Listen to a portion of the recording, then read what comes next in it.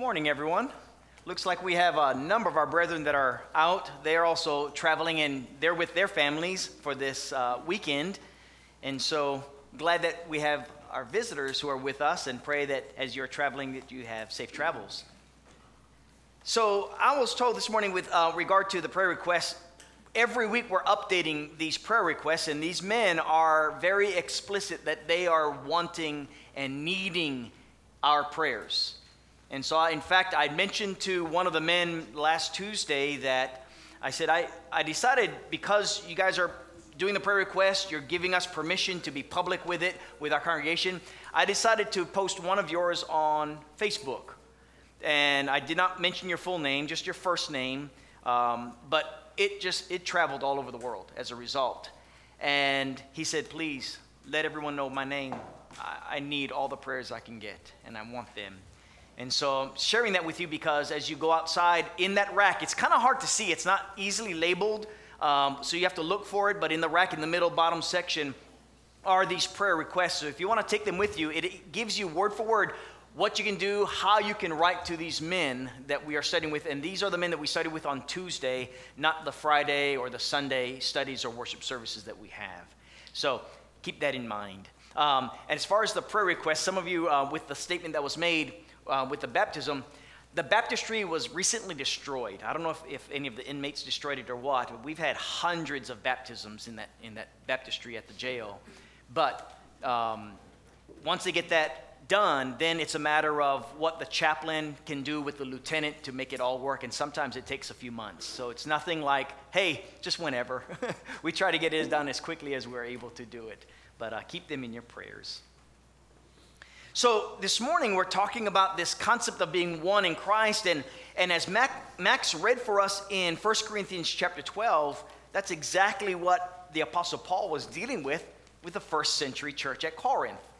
That there was this body that needed to be unified, and this body is unified through all these imperfect people, right? So if we're talking about the looks of life, we can just look at ourselves. We can see it as we open up and are vulnerable with our lives, just that we are broken people, as was mentioned. And the scriptures even prove that to be the case. That's why we're told that we all fall short of God's glory. And when we look at all the people that Jesus was healing, it shows this concept of brokenness. Even if not from a moral standpoint, we saw it from a physical standpoint, because we live in this world. This world has sin, and its consequences actually show that brokenness. And so people were so happy when Jesus was healing them. And that's what we're doing as we are studying in the Gospel of Mark, is seeing all that Jesus is doing. But here's the beauty. The beauty of the Lord's church is that there are followers through all these broken people who are striving to reflect his image, right? And the image of Jesus is the express image of God. So that's what we're trying to do. And we're doing it through our imperfections. What I mean by that is, not only are we guilty of sin, but we've got flaws in our character, right? Everyone does. Everyone. And those flaws come out from time to time. You see it, because no one is perfect. And as a result, then, what we see is a beautiful silver lining, right? Some would say, what silver lining is there if everyone has all these faults and flaws? That's the beauty of the Lord's church. The church that Jesus came to be head over, the people who he has saved from their brokenness, he is showing them his way, or the way, the truth, and the life. And so what we're seeing is that these broken people who make up the body of Christ, that's us, right, are taking our imperfections, and opportunities are given for us to practice being like Jesus. That's a beautiful thing. Not easy, though, but beautiful.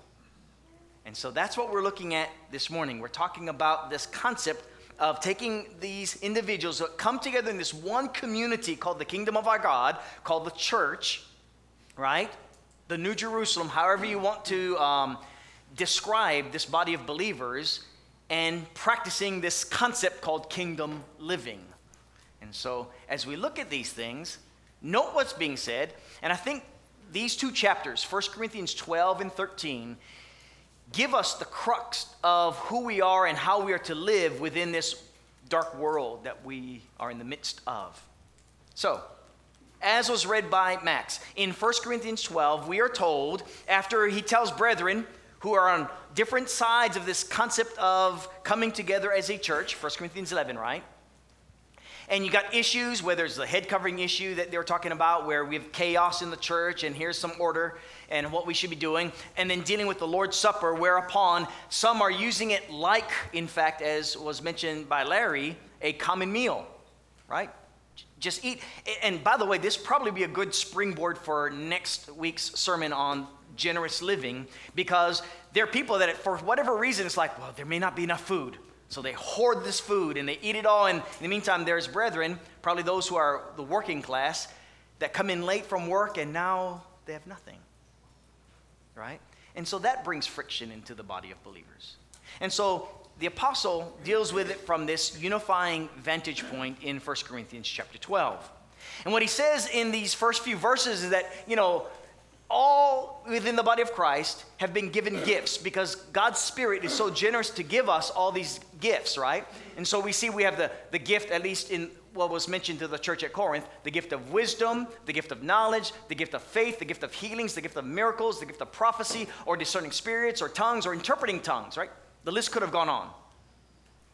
All these gifts, and yet the Spirit says, we're one body. I want you to read that statement with me given here in 1 Corinthians chapter 12.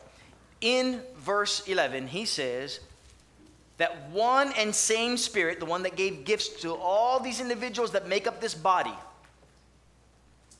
works all these things, distributing to each one individually as he wills. And here's the will. The will is that here is this body of believers, and if we were to look at the body as just one individual, it would be lacking. It is a theme throughout all Scripture. Think about it. Genesis chapter 1. Right, I like to give us some context from a biblical big picture view. Genesis chapter 1, God makes everything and everything is good. The very first time you hear it is not good is what? It is not good for man to be alone. I'm going to give him an azer, is the Hebrew word.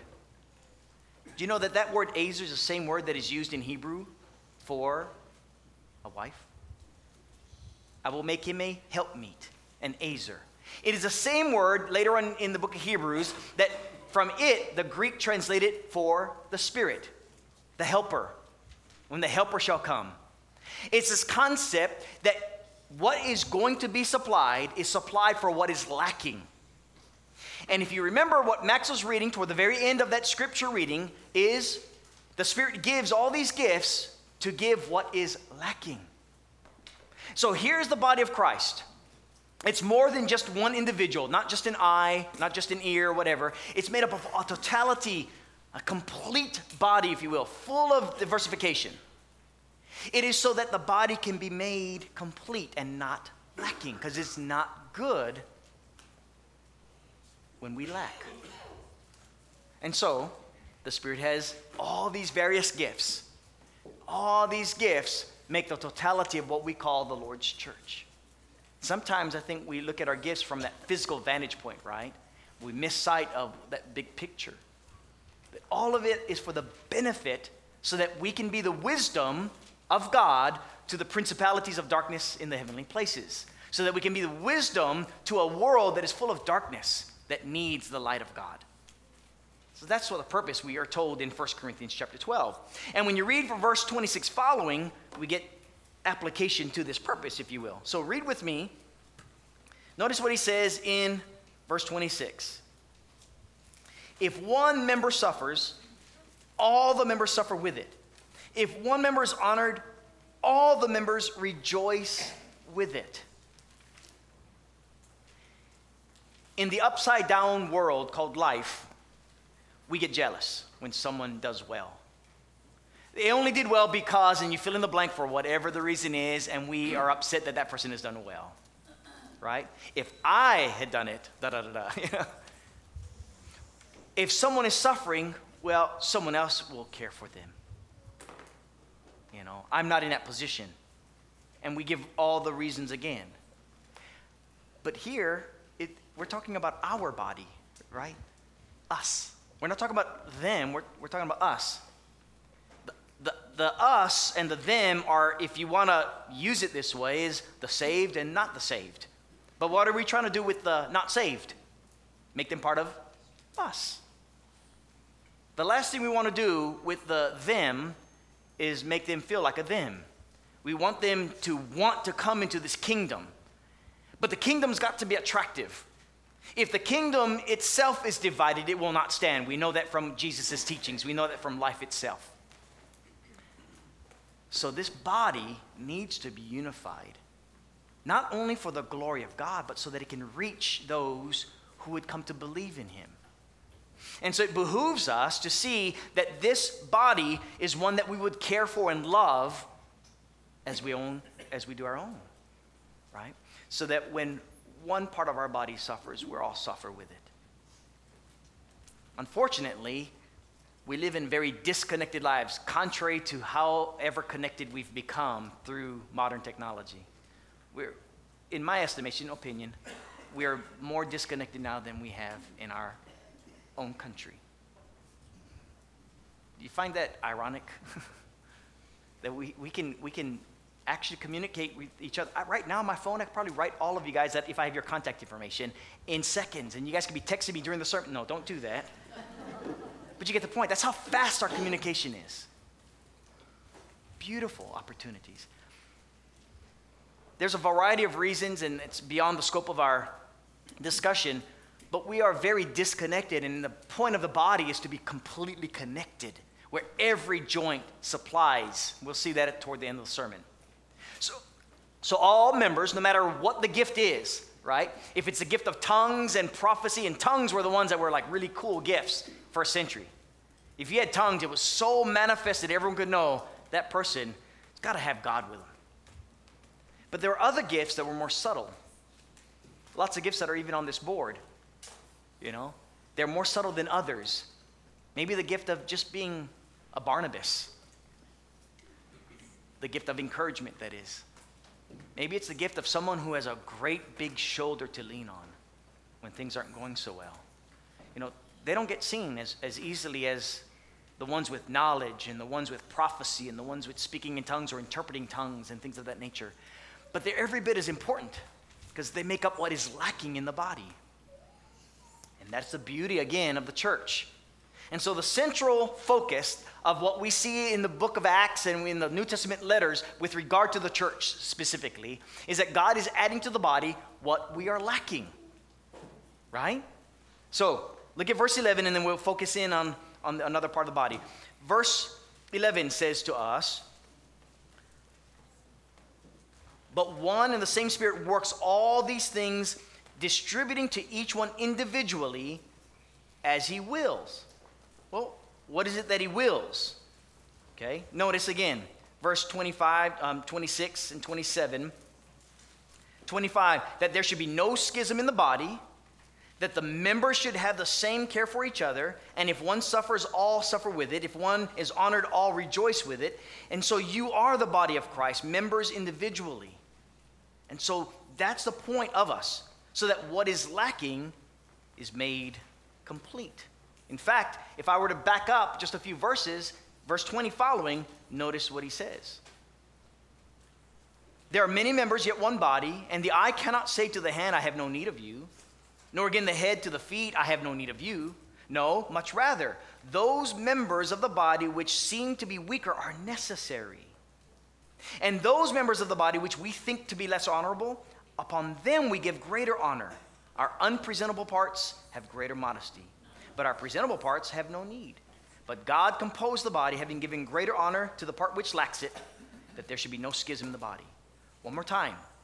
God composed the body, having given greater honor to the part that lacks it, for the purpose that there is no schism in the body.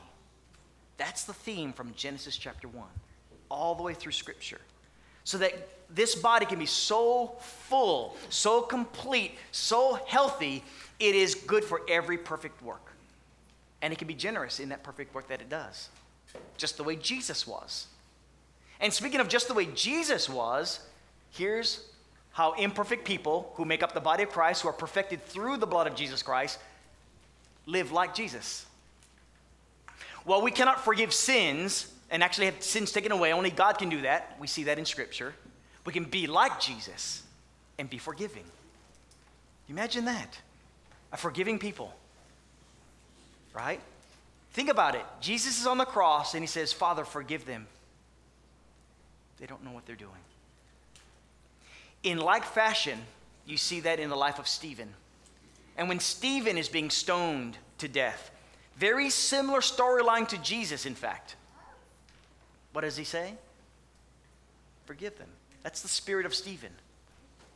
Stephen didn't say, wait, guys, stop stoning me for a second. Let me tell you guys, unless you ask me to forgive you, then I'll forgive you.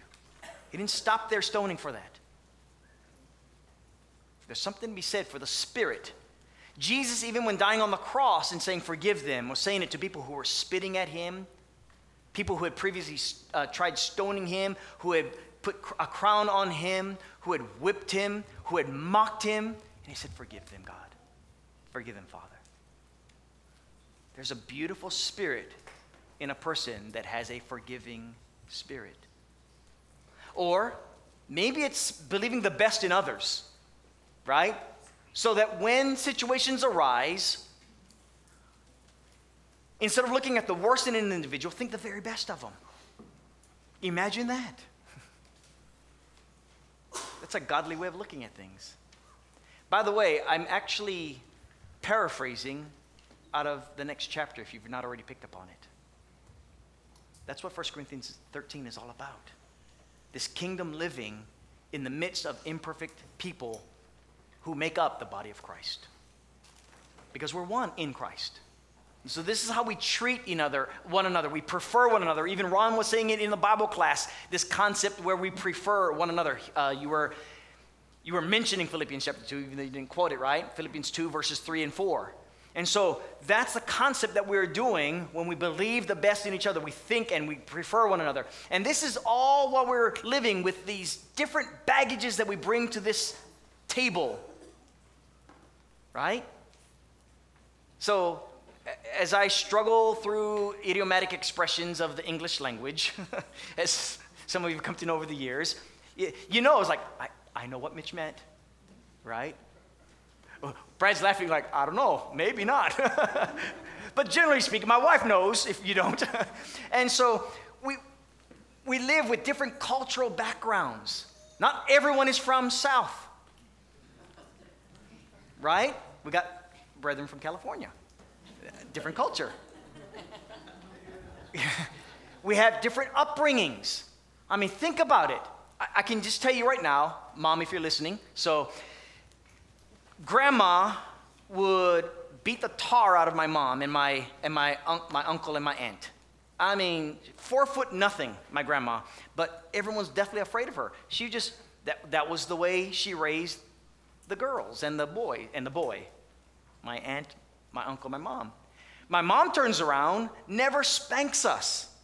Me and my sisters. Now, we sent each other to the hospital on many occasions. I don't remember getting one spanking, and the only time I remember the very first spanking, and I might have had some when I was younger that I don't remember, but I remember specifically about 9 or 10 years old, and my mom was ready to spank it. First time ever. Just side story, fortunately, the phone rings right as she's fixing to spank me and my older sister Leslie, and unbeknownst to my mom, as she's making the phone call, we pad our bottoms with underwear. She comes back, spanks us. It's all good, Mom. We needed it. That kind of thing. But so you have different upbringing. So I was raised where there's no spanking. Well, ask my older children, who got the spankings and who gets less spankings? Our older children, all the spankings. Our younger children, according to our older children, get away with everything, right? You bring these cultural baggage, you bring the life that you live all to the table and it's different than someone else. And then we come to a Bible study and we're studying about discipline and someone like, yes, corporal punishment, we need more of that. And others like, we need to be compassionate. And someone in between. That happens. Because we got all these differences. But these differences are the very things that challenge us and give us opportunity to practice being like Jesus. That's what they do. And it's a wonderful thing. It allows for us to go through moments where we can count it all joy to fall into various trials. And those various trials do not limit ourselves to persecution from outside forces. Right? James chapter 1, verse 2, when he says, count it all joy when you fall into various trials, knowing that it produces within you this maturing process. But that maturing process is not limited to just non-Christians persecuting Christians. It also includes moments within the body of Christ where there are growing pains moments. It's beautiful. It can be. It can get ugly, but it can become a beautiful thing on the backside. Because that's the purpose of the body. And we cannot simply have it where I only want someone that looks like me, talks like me. I've said this many, many times, right? Because then there's no growing. Because everything is always easy, always good. But it's the moments when it's difficult that you get to be bonded closer to each other. You get to know where your colors are, what your true colors are. You get to know, do I look like Jesus? Do I walk like him? Or do my colors look more like the world? Because if that's the case, there's going to be friction, right? And if you go back to 1 Corinthians chapter 11, he said, there must be factions among you so that those who are approved may stand. That's the reason. You get to see your true colors within the body of Christ. And then hopefully because we are humbled enough, we get to correct what is lacking within us individually and within us collectively as the body of believers. So, think about the fact that when we are striving to reach the gospel to this world, and this world is full of darkness, it's got all this brokenness, and that brokenness comes into the body of Christ, it affects us. And while they bring in gifts, they bring in luggage as well. And the they become us. And we strive to work together through these differences, through the pains called life, so that we get to be bound closer together. I'm telling you right now, every experience that I've had in life that has been monumental, that you've gone on the other side and you still stuck it out together, made you stronger, made you closer together. Every single time. I learned that lesson the first time even before I was a Christian. I remember, and this was a very insignificant thing as far as the morality of life, but it gives you a concept. It was the first time in my mind I realized how powerful these kind of moments are. I was about 17 years old. My girlfriend and I were at Kapalua Golf Course, because remember, some of you guys know, wrestling team, we were serving as volunteers for the PGA tournament. And so after that was done, we're backing out in her car, and someone rear ends her car. She was shooken up, to the core, crying. Number one, shaken up because we could have been seriously injured. But number two, her car is broken and damaged. And she's a high school student that doesn't have money. And now mom and dad has to have money for insurance. And all these things flooding through her minds. And I remember it being such a huge deal for a 17-year-old to deal with. And it made our relationship stronger and closer. And I thought that was a very powerful moment. And I was living through this moment on the backside in the next week or two. I'm thinking, it's amazing. It was like a life lesson that I'd learned. And then I saw it again in other moments of my personal life. And then I was beginning to see it after I became a Christian, of when moments of the church are struggling through whatever it was.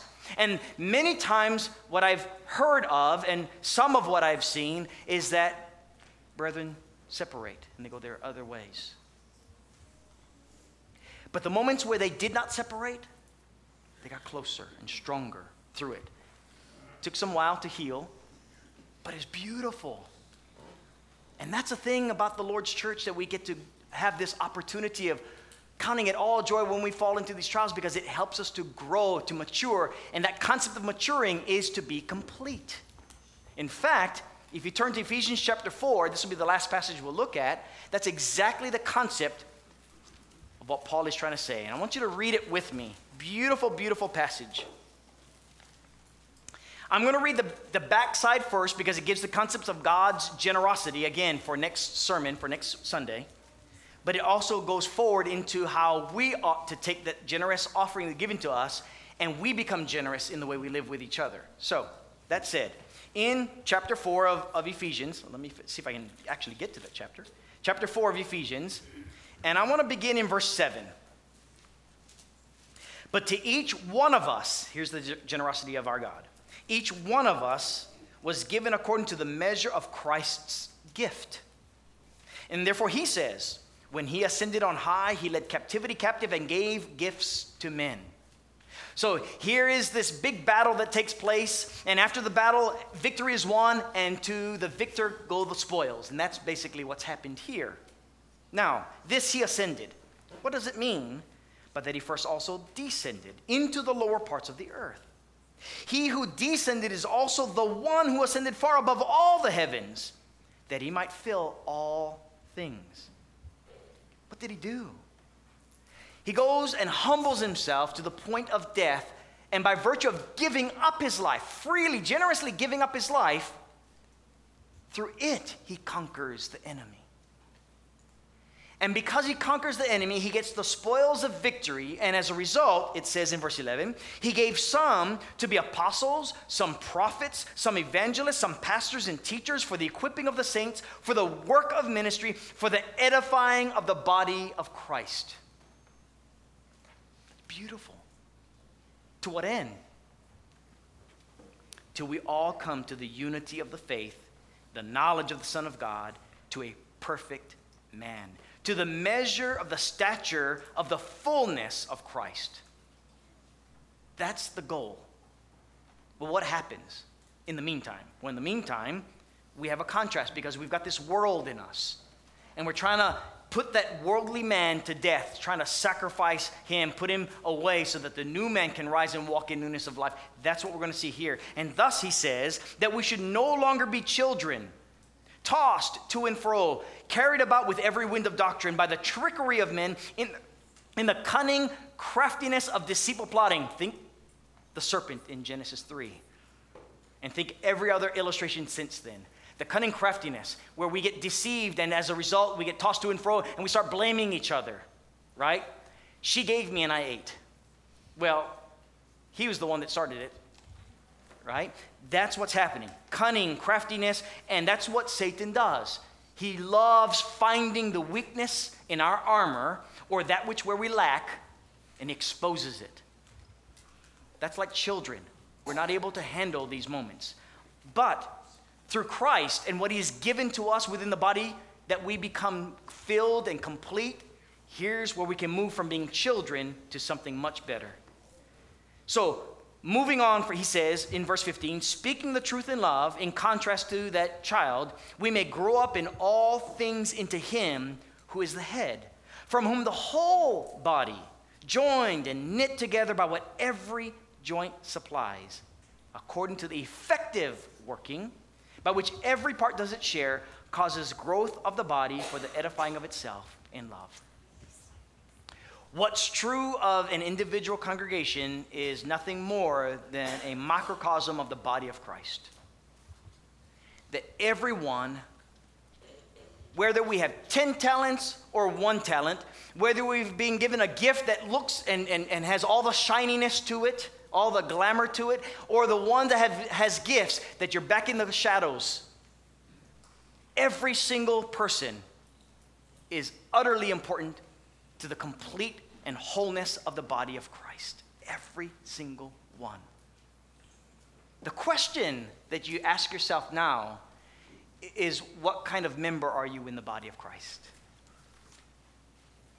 Are you the member that is like what Satan does to children, where you get tossed to and fro and use it as a means to fight and bite and devour? Or are you the one that says, how can we grow from this?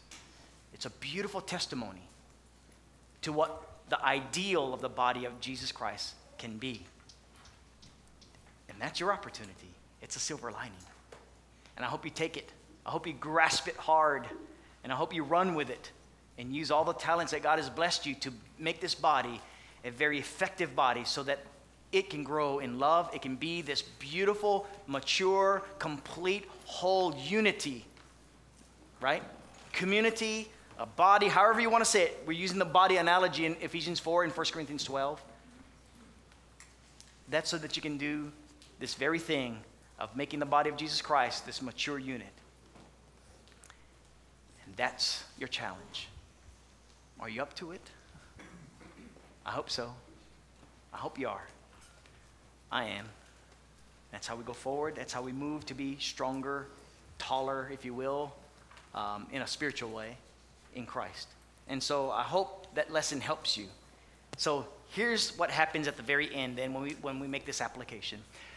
In Galatians chapter 6, verse 1, naturally, if any of you who are mature, right, you're complete, you're whole, you're practicing not being deceived by the serpent, but you are mature in Christ, restore such a one, right, in their sins, in their trespasses. That's verse 1. Verse 2, and what?